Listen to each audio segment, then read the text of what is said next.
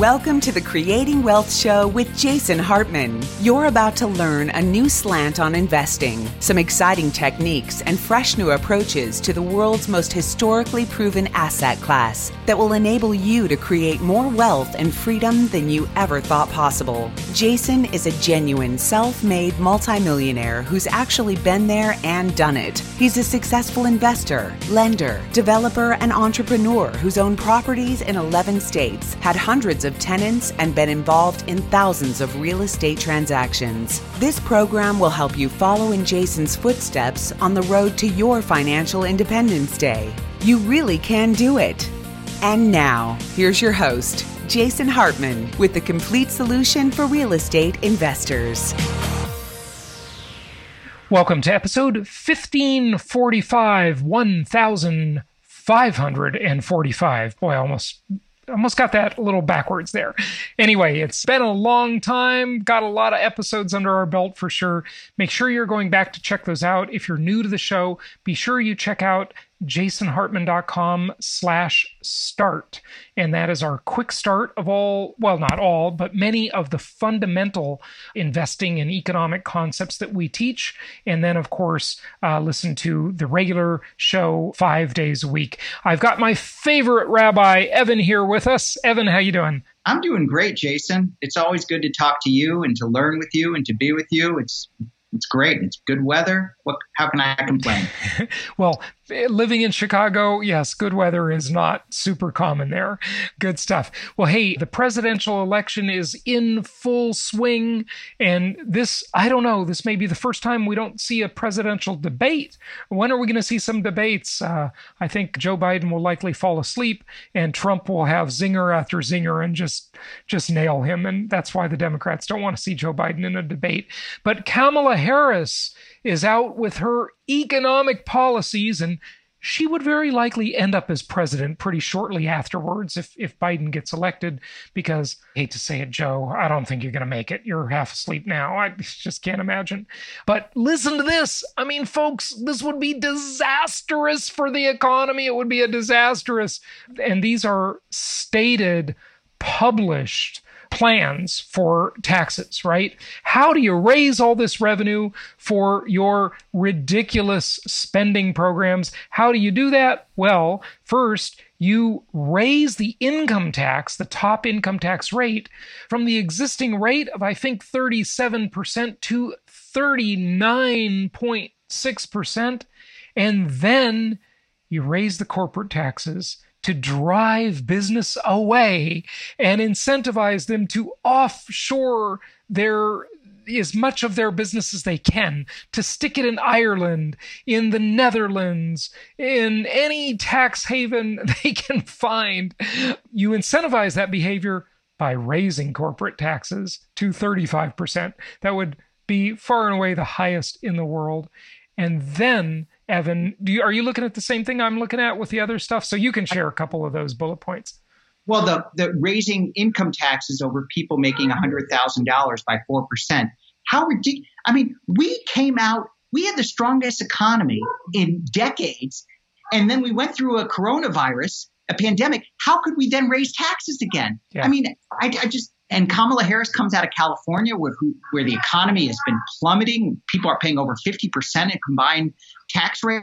I mean, it's almost insanity. Yeah. When you combine state and federal income taxes, if you're in the higher brackets in the Socialist Republic of California, you're paying more than half of your money to the government.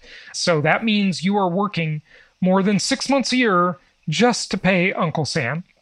Okay, so I always look at the upside, because income property is such a durable asset that even if Democrats win, our properties will still perform well. Our tenants, what if student loans are forgiven? I know my tenants have a big student loan payment. I see it on the credit reports all the time. If that's forgiven, I can raise rents. So there's always an upside. Right. No, there's always an equalizing factor. There's always an upside to everything, but it requires you to adjust. And the thing in any market, in any economy, with any new policy, the thing that really hurts people is the transition stage.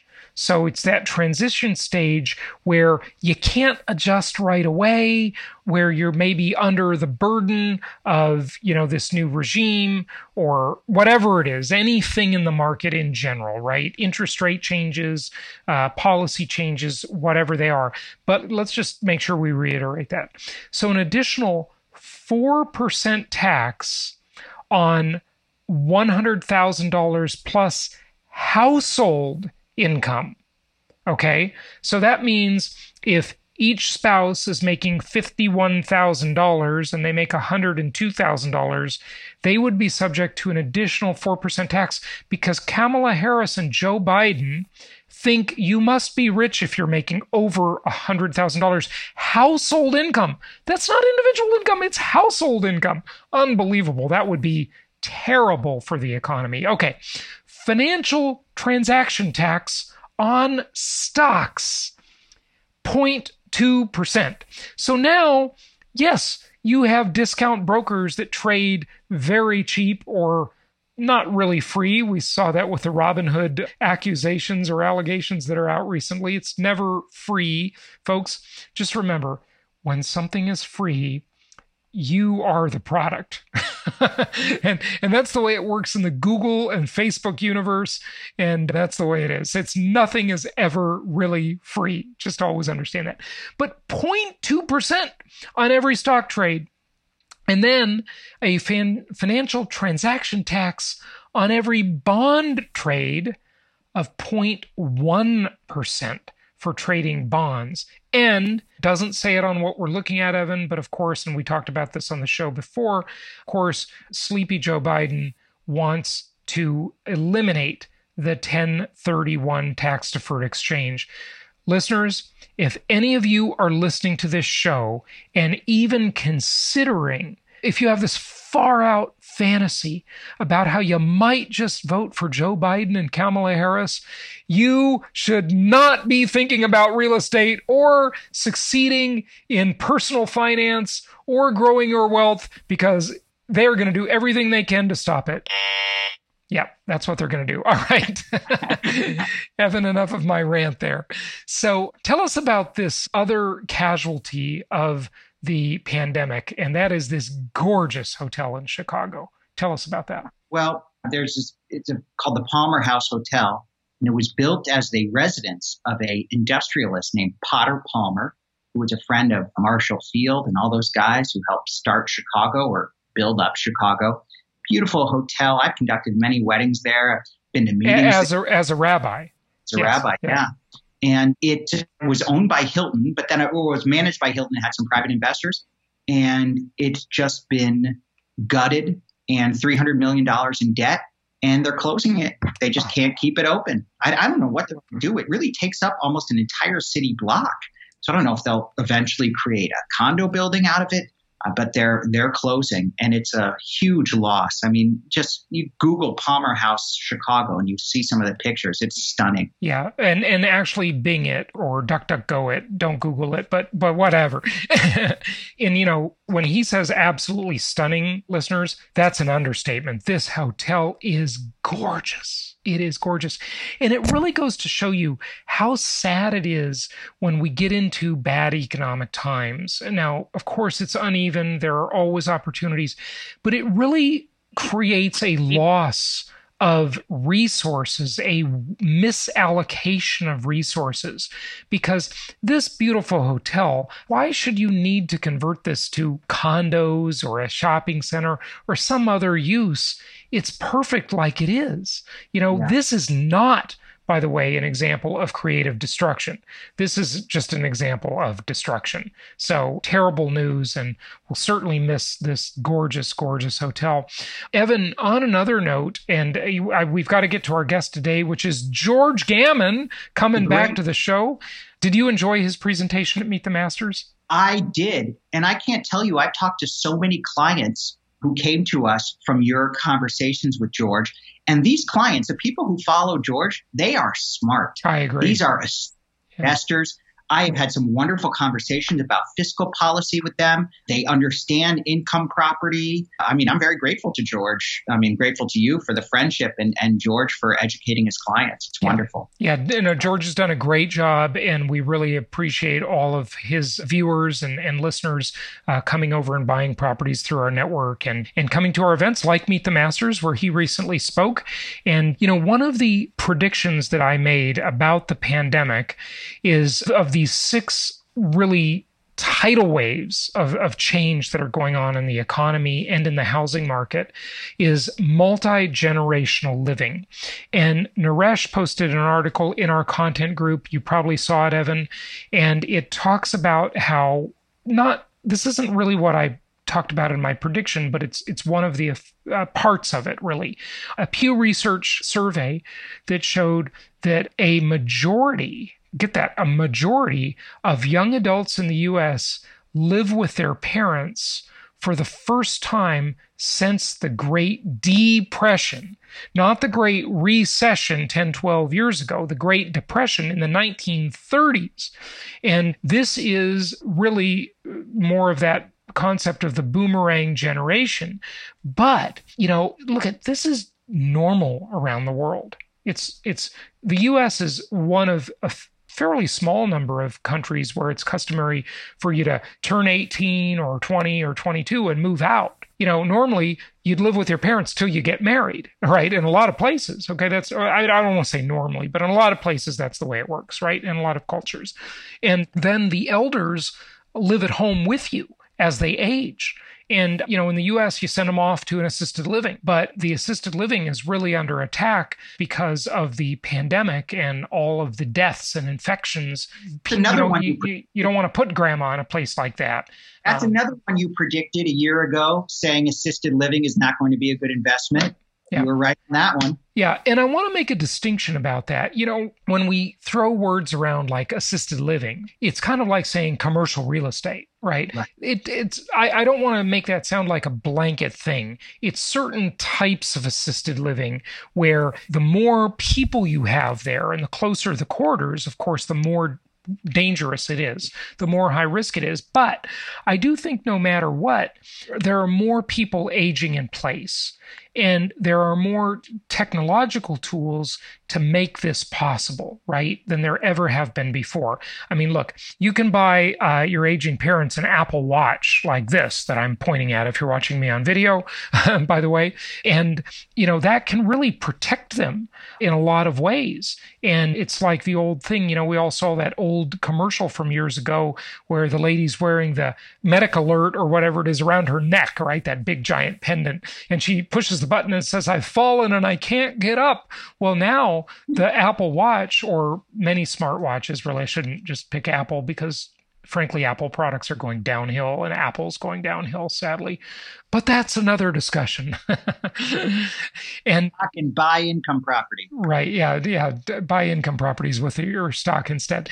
But, it can tell you if that person has a slip and fall or what their activity level is and all kinds of stuff. So you can really keep an eye on people from a distance now, which is very handy for a family to be able to do that. And it can send an alert if there's a problem, to other family members or a circle of concern, if you will. So a lot of options there. Evan, we've got to get to George, but, just anything you want to share with us before we turn it over to George about the market, about what's going on, about what buyers are saying, and anything that's happening out there. My buyers, they're just loving these low interest rates and are excited about investing right now. I've had some great conversations. I've had a lot of conversations with people who work overseas and who are actually moving. I've got a couple of clients who are moving back to the U.S. and excited they're going to rent, and they're using what they would use for a down payment to buy income properties, and because they've been listening to you. And so I've had some great conversations the past few weeks. Good stuff. Good stuff. No, it's a very active time in the market, no question about it. And, things are happening. So if you need us, reach out at jasonhartman.com. If you're in the US, you can always call us on the good old-fashioned telephone at 1-800-HARTMAN. And a couple resources I just want to give to people. Of course, the Meet the Masters recordings are available, and that's at jasonhartman.com/recordings. And then the very popular asset protection and estate planning webinar is available at jasonhartman.com/asset. That's jasonhartman.com/asset. The attorney from that webinar gave an excellent presentation, not really a presentation, but more of just a Q&A session last Friday. And anybody who purchases his program and enrolls in that can get a copy of this and get access to that recording. And it was great. We went for about an hour and a half, and he just answered all sorts of questions from people. So really good stuff. Again, that webinar is available for you this week at jasonhartman.com/asset, and protect those assets. All right, Evan, thanks for joining me for the intro portion, and let's get to part one of George Gammon.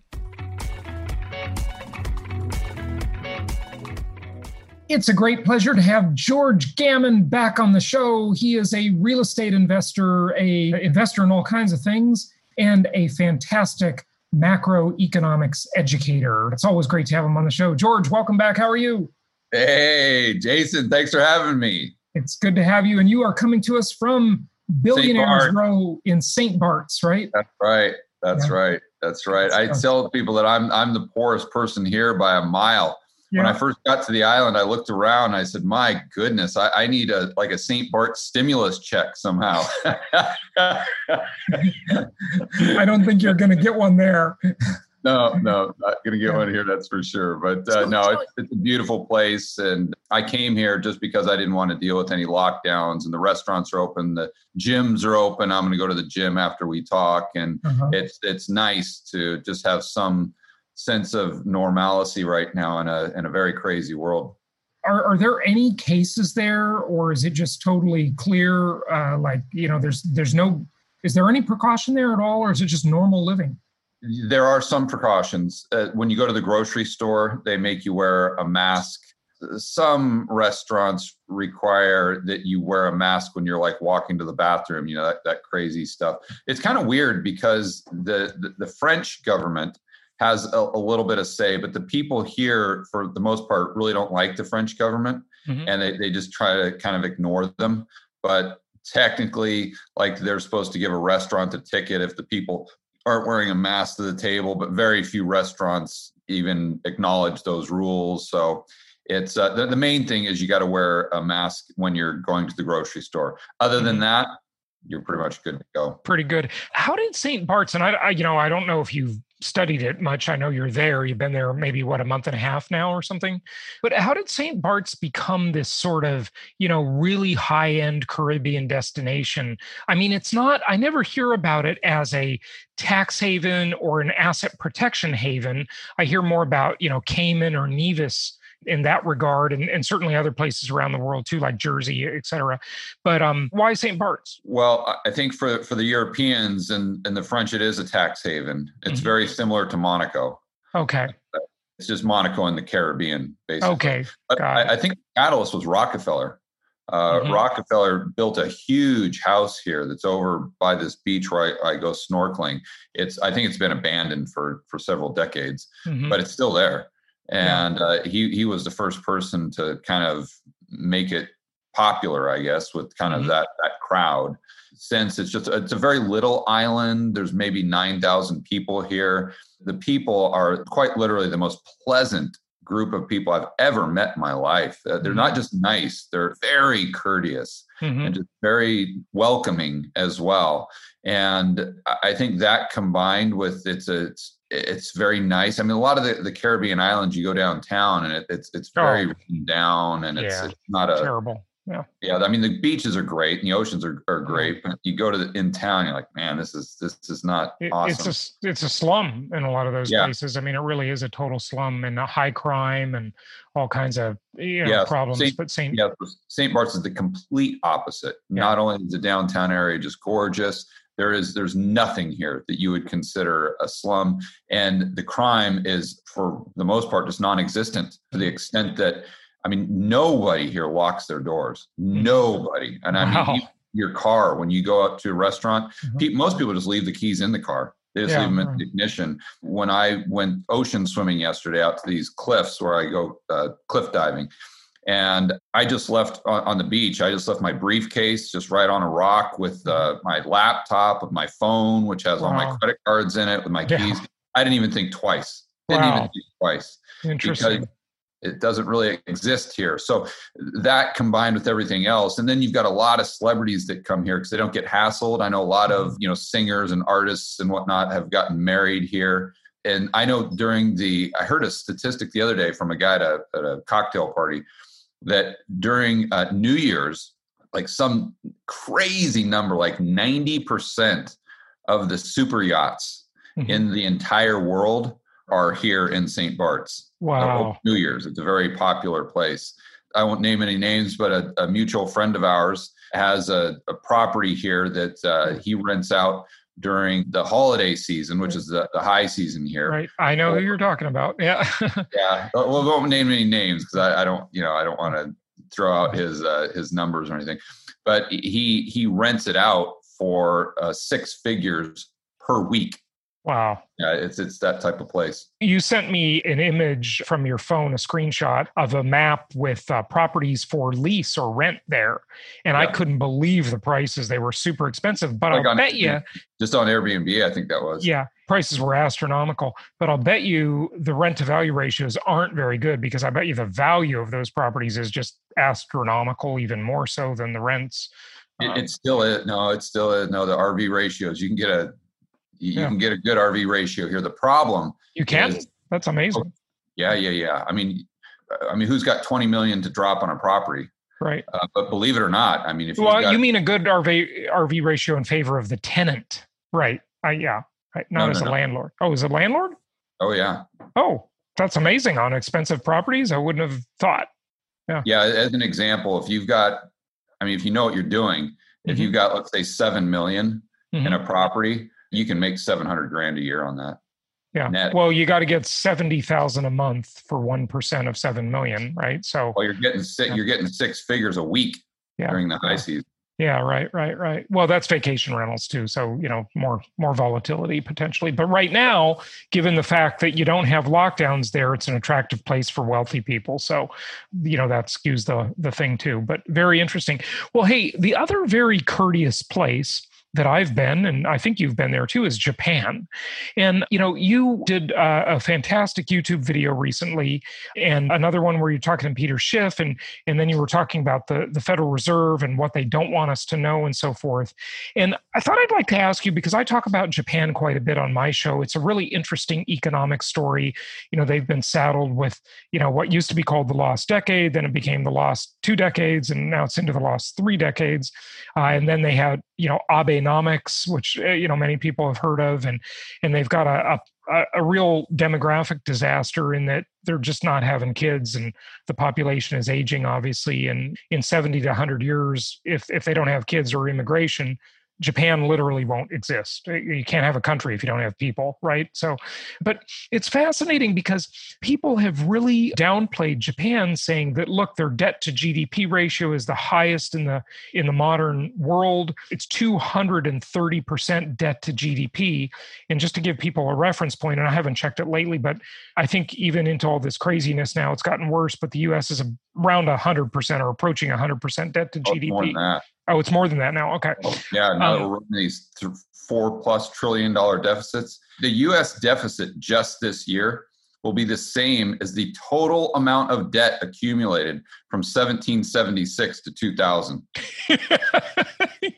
Yeah, I have to laugh at that. It's so absurd. It's so totally absurd. It's beyond I mean, it's just beyond comprehension, frankly. So we'll talk about that. But, we were talking off air about Japan, and I'd just like you to touch on that for a moment, in that the debt to GDP ratio does not necessarily bode so badly for Japan as one might think, right? Well, it hasn't caused hyperinflation. Mm-hmm. Well, the opposite, actually, right? Yeah, it's caused mild deflation, Mm-hmm. which I think is when a country gets that over indebted.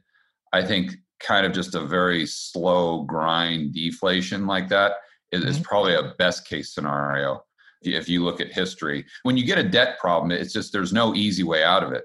I mean, Dr. Lacey Hunt talks about this all the time. You either have to have austerity, or you've got to inflate away the debt, or unfortunately, sometimes the way to get out of it is a war. But there just is no easy way out. If you overconsume, if you consume more than you produce for a long period of time, at some point you've got to underconsume. Mm-hmm. That's just the way it works. There's no financial engineering that gets you around just a basic thought experiment. If you were stranded on an island and I always use the thought experiment that if you were stranded on an island with a suitcase full of $1 billion, are you rich? I don't think so, because there's no goods or services. Right. So anyway, going back to Japan, what most people see is they say, well, how come they haven't had inflation or hyperinflation? And therefore, if they've done quantitative easing, if they've done all these things for the past 3 decades or plus, why can't the United States do the same thing? And the United States could do the same thing, but there are no certainties. There are always probabilities. So you have to look at the facts and how the economies are set up and then weigh the probabilities for yourself. So there are dramatic differences. First and foremost is the savings rate in Japan is staggering. I mean, it's almost 30%. And so if you have your population saving that much money and not spending it into circulation, your velocity gets so low that it's I'm not going to say that it's hard to have inflation, but you're not going to get it as easily. And then most people would see inflation as the value of the currency going down in relationship to goods and services or to other currencies. And there's always a bid for the yen because they're a net exporter. Mm-hmm. So what happens is when you got two countries that are trading between one another, the one that is producing more stuff, more goods, and exporting those goods, they're going to have a trade surplus. And therefore, there's going to be more demand for those currencies from the countries who are buying their goods, right? Where the opposite is true, if you've got a trade surplus, then what you're doing is you're exporting more of your currency units. And therefore, at some time, if all else being equal, the value of those currency units relative to other countries is going to go down. The reason that hasn't happened with the United States is because obviously we're the world reserve currency and the world runs on dollars. And therefore there's a bid for these dollars to do business outside of the United States, regardless of what's happening with our domestic economy or how much goods and services or how little goods we're actually producing and exporting. Yeah, the U.S. is in a pretty enviable position, at least for the time being. And you can really break a lot of rules when you're in the position the U.S. is in. You can defy gravity. The only question is for how long. I want to show you a chart real quick, George. And also it distorts the economy. Most people don't really think that through. So I would argue that it massively distorts the economy as well. Mm-hmm. So going back to an interview with Lacey Hunt I want to give them props. Grant Williams, who's just a fantastic guy, just interviewed him for my channel, and Bill Fleckenstein did an interview called The End Game, or their podcast is called The End Game. This episode was Dr. Lacey Hunt, and they talk about a debt jubilee. Mm-hmm. And I think as a thought experiment, that's a great way for us to get our heads around what happens to an economy when you overconsume. It's not just the debt, like the Keynesians and the MMT people would say, well, if the Fed could just buy all of the treasuries, as an example, then on the asset side of the Fed's balance sheet, you'd have, let's say, 27 trillion in treasuries. And then on the liability side of the government's balance sheet, you'd have the same 27 trillion in treasuries. Well, okay, just click a button and erase it. Right. So everything's just like an NBA scoreboard, right? Magic. You just Yeah. score from 100 all the way down to 0, and you just start all over again. Right. And the Fed keeps spending money, and the economy grows as a result of this government spending. But what's absent in that line of thinking is what has happened to the economy as a result of the government spending all that money in the first place. Mm-hmm. So as an example, with the United States, government spending now is over 50% of GDP, over 50%. Absolutely insane. Yeah, so half your economy is government spending, and we know government doesn't produce anything. Right. Yeah, they just especially on net balance. Right, yeah, so they're not producing anything. So 50% of this, so that doesn't go away, right? Mm-hmm. So even if they are able to start from 0 again, the only thing that happens is that gets worse. It goes from 50% to 60%. Right. So if the quote unquote how rich an economy is based on the amount of goods and services that are actually being produced, right. and not the currency units that are just being printed. At some point, it comes home to roost, regardless of whether you have a debt jubilee or not. Another great example would be all the zombie corporations in Japan. If Japan had a debt jubilee, those zombie corporations would still be there. Yeah, no, that's all fascinating. Before you go on too much, I just shared my screen a moment ago, and I just want you to see this because it's sort of interesting, and it sort of goes to this like a whole dysfunctional system we have. If you look at the personal savings rate in the U.S., it's always been fairly low. Americans are criticized for keep in mind saving enough. This is like the CPI as well. Right. Yeah, I've done the video on how they measure. Of course, I don't deny that it's manipulated and bogus. And wrongly stated. You'll notice that they changed it. I think they changed it back in 2015, right around there, Jason. But prior, it was like 3-4%, and then it just hopped right up to 7%. That was because of the finagling of the numbers. So let's. But they didn't change it this year. So the benchmark, relatively speaking, is all we're looking at. And it's just interesting to notice how much money people are saving when they're in lockdown, because they're not out spending money, right? So you see here, we're looking at February, March area right here, and it's hovering around, 7.7, 8%, something like that. And then the savings rate just skyrockets, and Buzz Lightyear, and to infinity and beyond. And they're getting an extra $600, like paying them not to work, right? And then you see, as the lockdowns are lifted, the savings rate starts to plummet a little bit as people go out and they buy an RV. They buy a boat, they go out to some restaurants. They're not going on airplanes, but they're doing vacationing with RVs. Like RV sales are through the roof. So is people are sporting goods because everyone's buying camping gear. Yeah, right. So people are doing domestic vacations, right? So this is just kind of interesting. I just thought I'd share that. Well, I think they're doing domestic vacations, and they're also getting out of Dodge. Mm-hmm. I mean, I don't know if you saw what happened to Rand Paul last night, and I mean, it's just bananas in urban areas in the United States right now, especially in blue states. I got a lot of buddies that are even in red states that have bought RVs, and they lived in kind of even suburban urban areas. And they're like, listen, I'm out. I can work from my computer. I'm going to go up to like Sholo, Arizona, as an example. Right. And I'm just going to sit here in a campsite with Wi-Fi and just...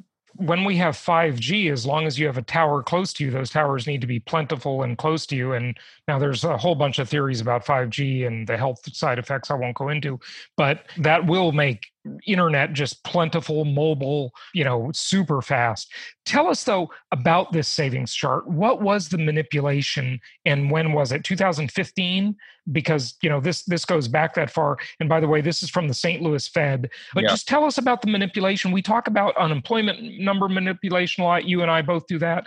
Obviously, the CPI, Consumer Price Index, inflation metrics manipulated massively.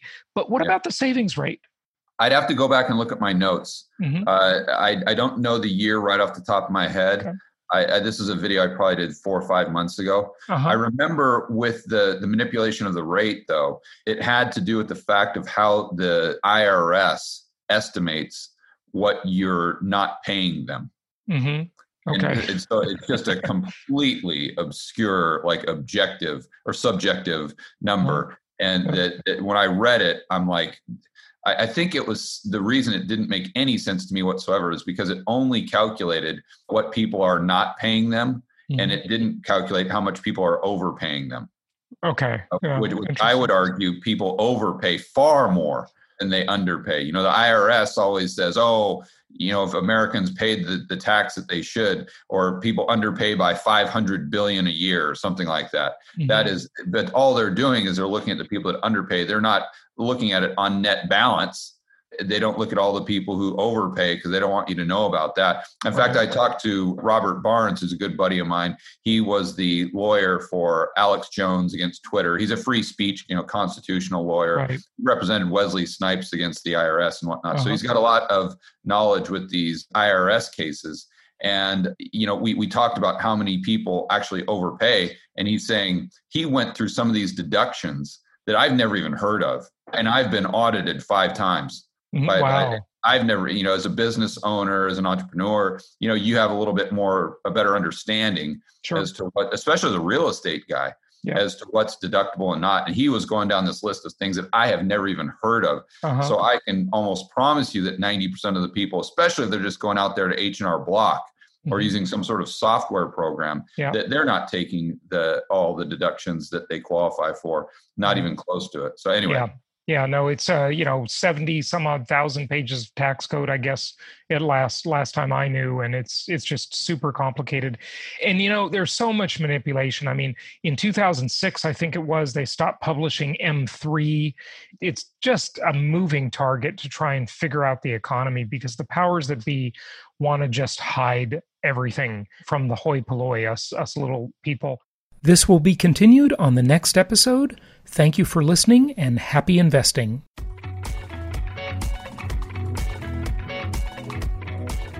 Thank you so much for listening. Please be sure to subscribe so that you don't miss any episodes. Be sure to check out the show's specific website and our general website, hartmanmedia.com, for appropriate disclaimers and terms of service.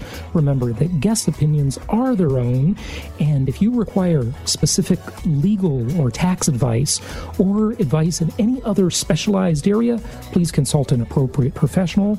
And we also very much appreciate you reviewing the show. Please go to iTunes or Stitcher Radio or whatever platform you're using and write a review for the show. We would very much appreciate that. And be sure to make it official and subscribe so you do not miss any episodes. We look forward to seeing you on the next episode.